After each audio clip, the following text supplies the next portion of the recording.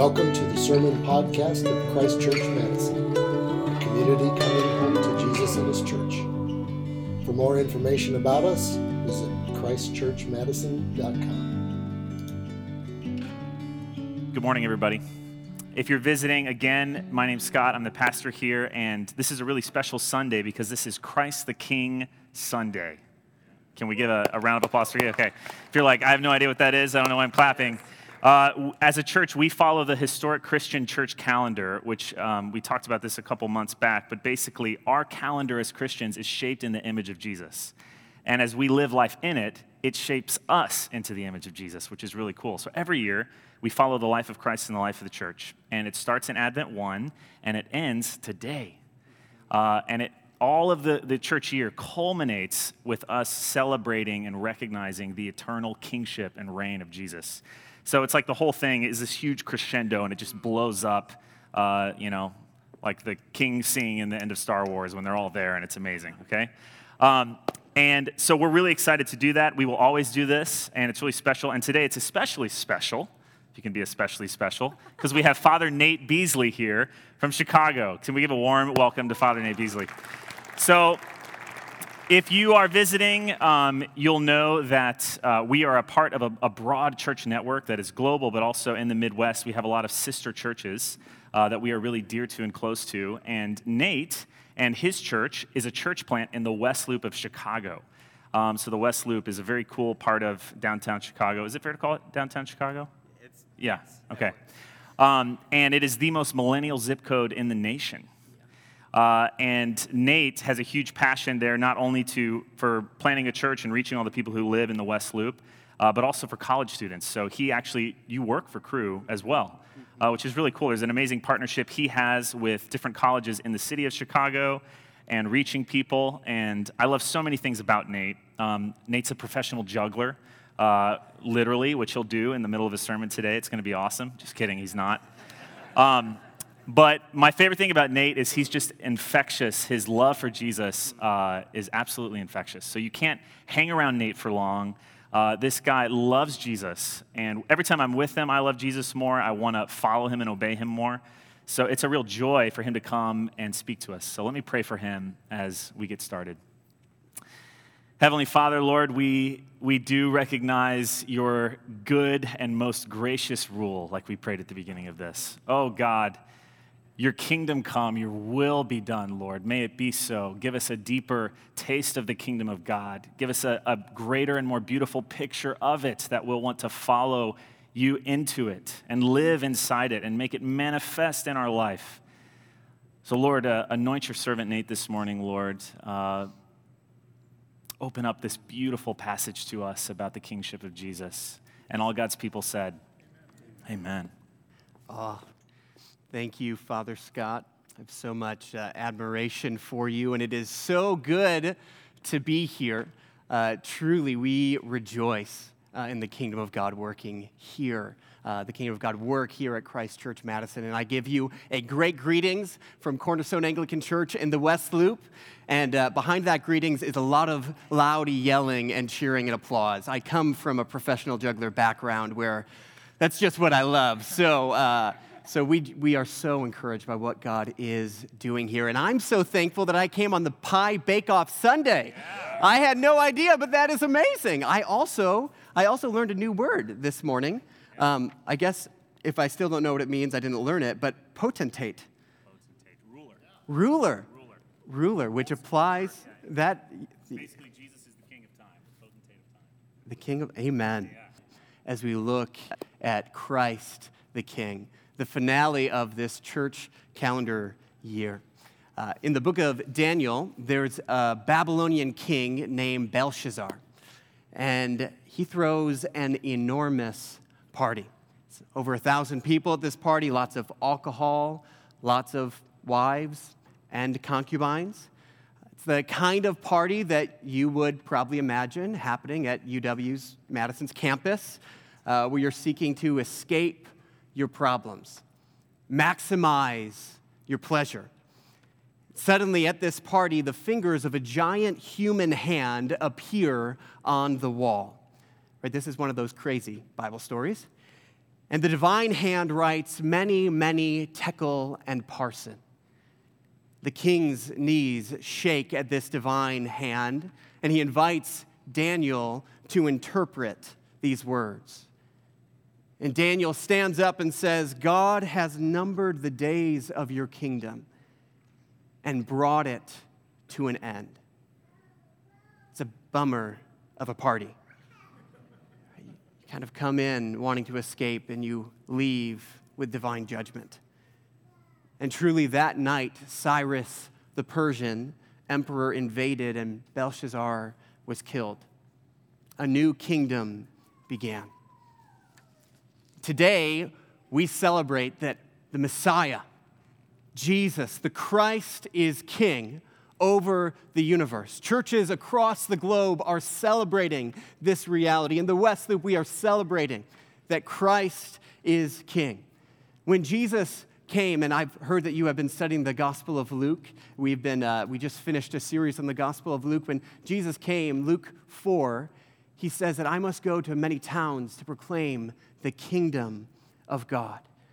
Mark, Jesus says right away, repent, for the kingdom of God is at hand. And what that means is that the old kingdom's handwriting is on the wall. So don't live for the old kingdom anymore. God has numbered its days. Live for a kingdom that will last. Live for a kingdom that will satisfy. Jesus says, I am bringing a new kingdom that is here now and is infinitely more valuable than any kingdom of this world. So on Christ the King Sunday, we're going to spend time looking at what is this kingdom that our King has brought, that is here. And we'll ask two questions today. The first is, what is the kingdom of God? We'll specifically really look into what's the storyline, what's the narrative, the plot line of the kingdom of God. And the second question we'll look at is, what's the way into the kingdom of God? How do I become a part of this kingdom? And we'll look at multiple texts. This will be less looking at one text this morning. It's exploring theologically, especially looking at the Gospel of Luke. But as we look at this today, as we go through what is the kingdom of God, how do I be a part of it? I just want to invite you. I want to invite you to once again, maybe for the first time, just open your heart to Jesus. And if there's any way that you know that you've been wooed by a kingdom of this world, that you've been distracted by the desire for many other things, and you've forgotten the beauty of the kingdom of God, just want to invite you to ask Jesus, would he again woo you? Would he again draw you to himself? So would it be okay if I prayed again before we started going into it? No one ever says no to that. Praise the Lord. Let's pray.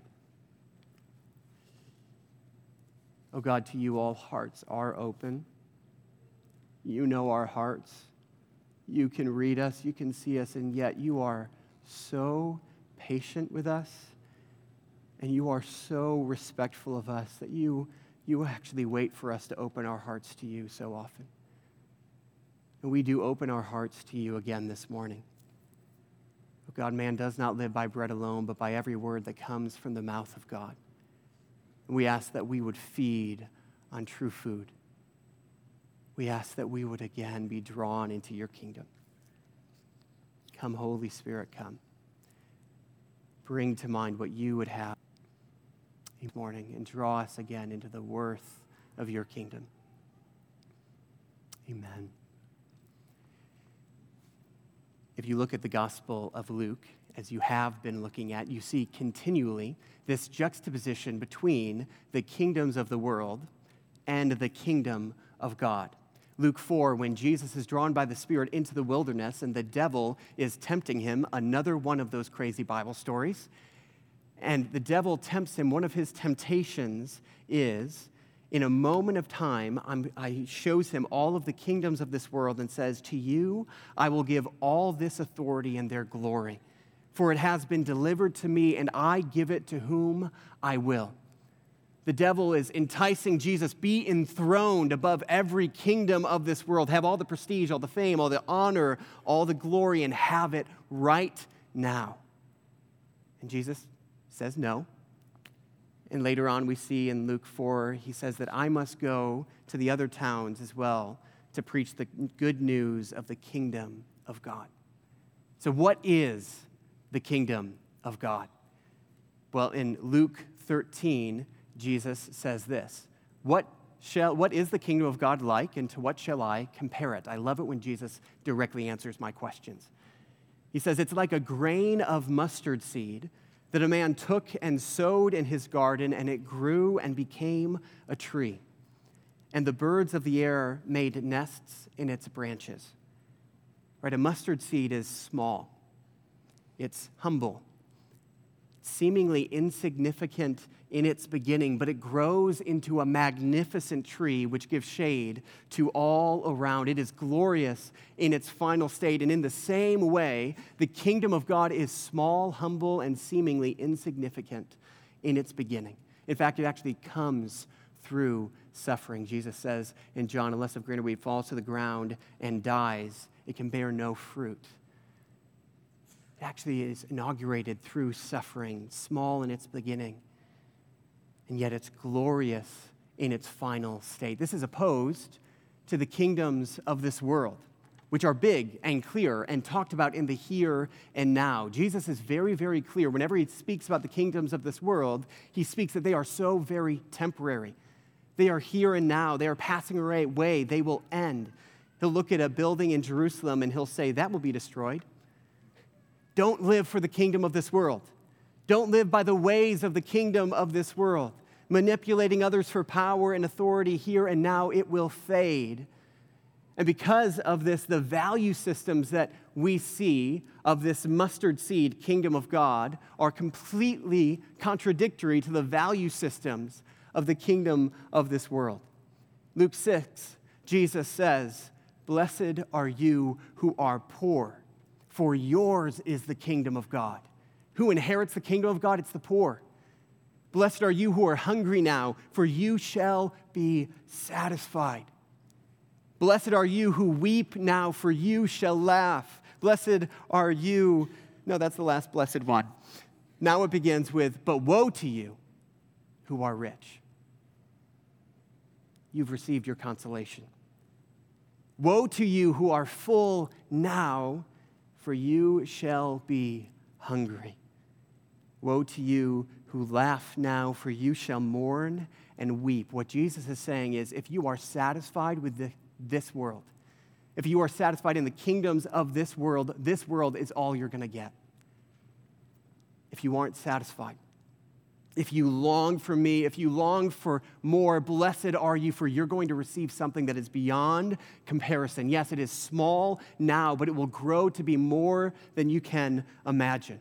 This is why the kingdom of God is upside down from the kingdom of this world. This is why all throughout the Gospel of Luke, Jesus never tires of speaking about this great reversal. It's how Dr. Luke begins when he shares about Mary, who actually has the Christ child in her womb, and in this beautiful song says, he has brought down the mighty from their thrones and exalted those of humble estate. The kingdom of God exalts those of humble estate, and it takes those who are great in the kingdom of this world, and it brings them down.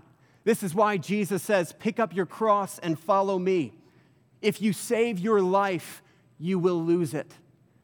If you lose your life for my sake and for the gospel's, you will find it. If you live for the here and now, you're going to lose your life. But if you live for what's coming, oh, you will find your life. This is the kingdom of God. And as good students of the Bible, we know if Jesus is proclaiming the kingdom of God, we have to really understand the context first to which he was speaking this into. The context of first century Judaism. They had no freedom in rule. The Jewish people were under the oppression of the Romans. They had no freedom of worship. They were bullied, essentially, and they all wanted a Messiah. They all wanted an anointed one to come and save them. They wanted a king. The problem was, is that everyone wanted a kingdom of this world Messiah. And no one wanted a kingdom of God Messiah. You've read Luke. You've seen this over and over and over again. Everyone wants a kingdom of the world Messiah. They wanted a Messiah to save them how they wanted, when they wanted, according to the ways they wanted, so they could get what they wanted in the here and the now. They wanted a Messiah who would violently raise up an army to overthrow the Roman rulers. That's what they're longing for. And Jesus goes directly into this context. And in Luke chapter 4, he goes into his hometown of Nazareth. He takes a scroll of the prophet Isaiah, a scroll that everybody knew. This portion of the scroll was speaking to the coming Messiah, to the coming king.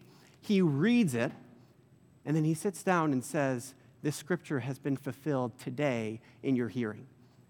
If you notice, Jesus isn't bashful saying, "I'm the Messiah." He makes it very clear right from the beginning of his ministry, I am the Messiah. But what he shows is that I'm the kingdom of God Messiah. I am not a kingdom of this world Messiah. And this is what the kingdom of God Messiah is like. I'm a mustard seed. I will suffer. I will be flogged. I will die. And then I'll be raised. I will go to the ground and die in order to inaugurate something so much better. Such a better salvation. Look for something so much better. Hunger. Blessed are you if you are hungry now. And we see this longing for the two Messiahs most clearly and evidently in the climax of Jesus hanging on a cross. The mustard seed Messiah, short of breath, as he is hanging on a cross between two criminals, one on his right, one on his left. And one criminal begs him, "Jesus, be the kingdom of this world Messiah." Or do you see this? If you look at this story, one criminal says, "Come down, smite the Romans. Come down, smite your enemies. If you're truly the Christ, save yourself and us. Overthrow them and save me." What he's saying is, my only hope right now, the one thing I can hold on to, is that you're actually the Messiah, that you're going to rescue me right now and give me another chance at life here and now. Otherwise, I'm just going to die. But the other criminal rebukes him.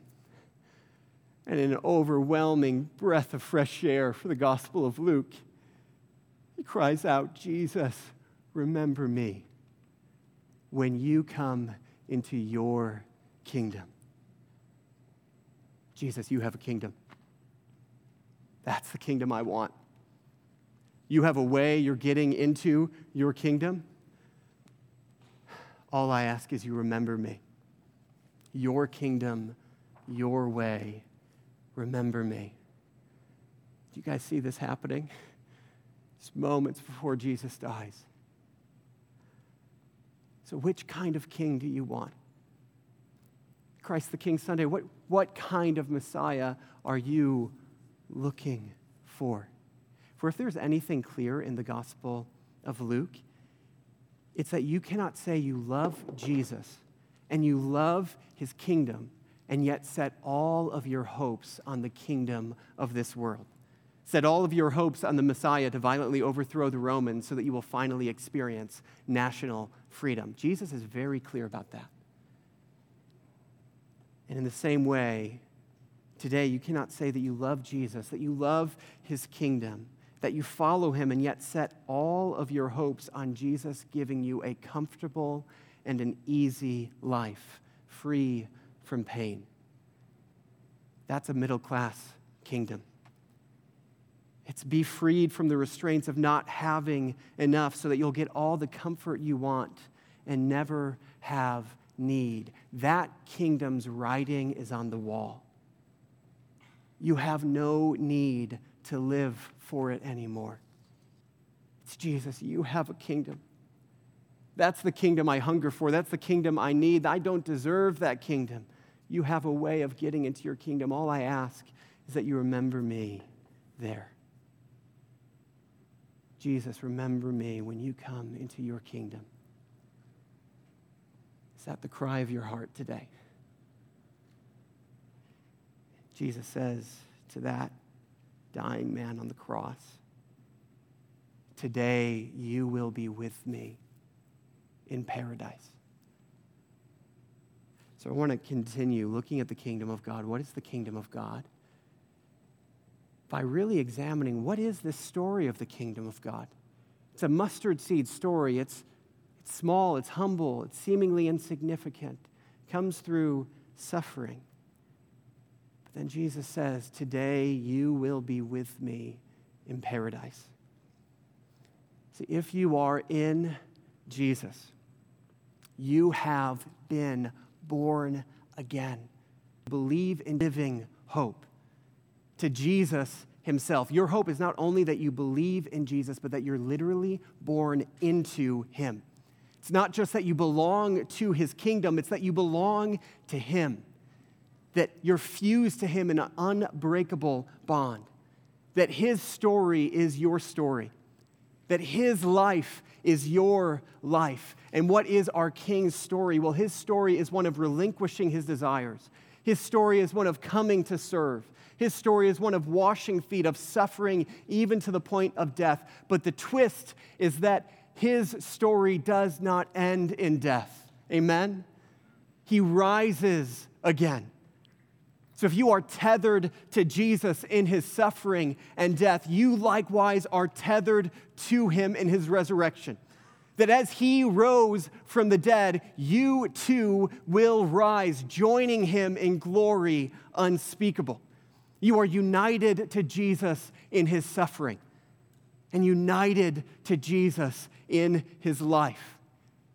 See, the narrative of the kingdom of God, the story, the plot line, is that this mustard seed kingdom is a kingdom where you serve and you suffer. Just like Jesus, you serve and you suffer. You serve and you suffer. And the end is glory. Serve, suffer, serve, suffer, serve, suffer, glory. With Jesus in suffering, with Jesus in glory.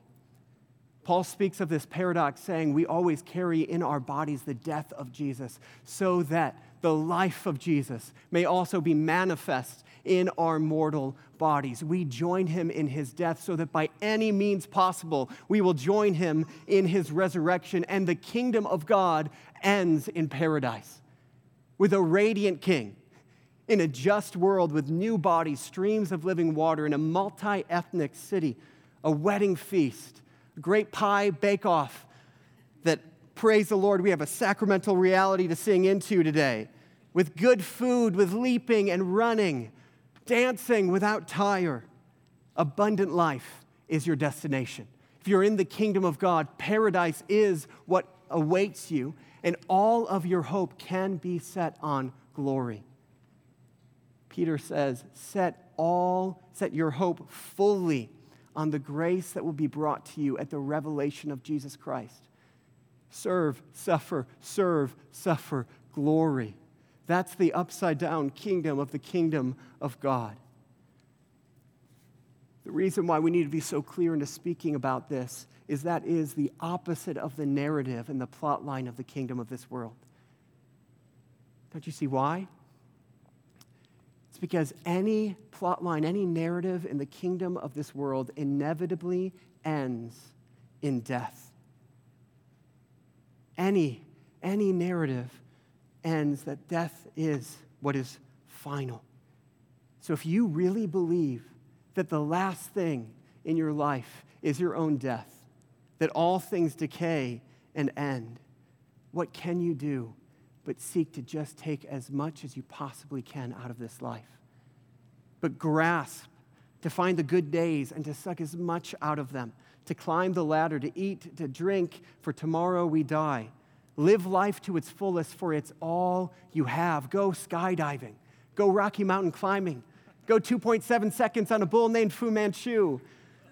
Grasp as much as you can because it ends in death. Jesus, won't you use your power to get me down from the cross? Won't you stop the pain? Won't you stop the hurt? For I can't die. Then it will all be over. Brothers and sisters, let me remind you that in the kingdom of Jesus, you do not need to live grasping for whatever comfort and good circumstance you can hold onto. And you don't need to live in constant fear that the good things that you have now will be taken away. Because the story of Jesus is that actually your worst fears may come true. The worst things in this world will happen. Our narrative starts in serving. Our narrative starts in a suffering world. But the fear of that does not have to consume you any longer. The sting is gone. Because the worst that can ever happen to you is always and only temporary. In the power of the resurrection, there is hope that everything lost will be restored. Death is but a step in the path. As George Herbert says, death used to be an executioner, but the gospel has made him just a gardener. Oh, death, where is your sting? Oh, hell, where is your victory? What's the worst anything or anyone can do to you? That's a real question, Christians, that we must ask. Right? You can kill me, but I'll rise from the dead.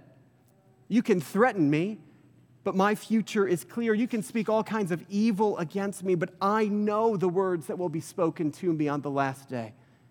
You can take what I most love in this world, but you cannot take away the resurrection. For as Jesus rose from the dead, you too will rise. Amen? And this does not downplay the hurt of temporary loss, but it proclaims that glory is the end. There is a loss, but it is in his loss. Your end is glory. So you can now join Jesus in his serving and his suffering. Serve and suffer, serve, suffer, glory. So how do we enter this kingdom? How do we enter this kingdom? The beauty of the good news of Jesus is that it's upside down how we enter, just as upside down every part of it is. How do we enter this kingdom is all that you need is need. All that you need is to really realize that anything in this temporary life will not actually satisfy you. You need to realize that you were made for more, that you hunger for more, that there's a desire for more that just will not be satisfied in this temporary place. You just need to need him. If you look in the Gospel of Luke, right, all these people who encounter Jesus and leave changed, it's all the people who really needed him, who came to him and said, this kingdom is not enough for me. This here and now is not enough. I need more. That's why woe to the rich and blessed are the poor. It's not because rich people can't enter the kingdom of God. Zacchaeus was really, really rich, and he entered the kingdom of God, but Zacchaeus realized what I have right now is not enough. I need help. I need something more, and I can't figure this problem out on my own. I need you, Jesus. Right? You see people undignified seeking after Jesus, literally tearing through the roof of a home to get to him because they had no other way to help their friend. Right? People crying out, Jesus, Son of David, have mercy on me. The best way to explain how do we enter the kingdom of God is that we just need to need him and realize that what we have is not enough. Jesus tells a parable in Luke 18. It says, 2 men went down to the temple to pray, one a Pharisee and the other a tax collector. The Pharisee prayed this, Lord, I thank you I'm not like other men. I give a lot of money, right? I fast a whole heck of a lot. And the tax collector could not even lift his eyes up to heaven, but beat his breast and said, God, have mercy on me. God, have mercy on me, a sinner. Jesus says, the latter walked away justified, made righteous, made into relationship with God in the kingdom of God rather than the other. For everyone who exalts himself will be humbled, and he who humbles himself will be exalted. Do you know that the kingdoms of this world will not satisfy you? Do you know that you need something more, and do you realize you can't get it? You can't achieve the kingdom of God.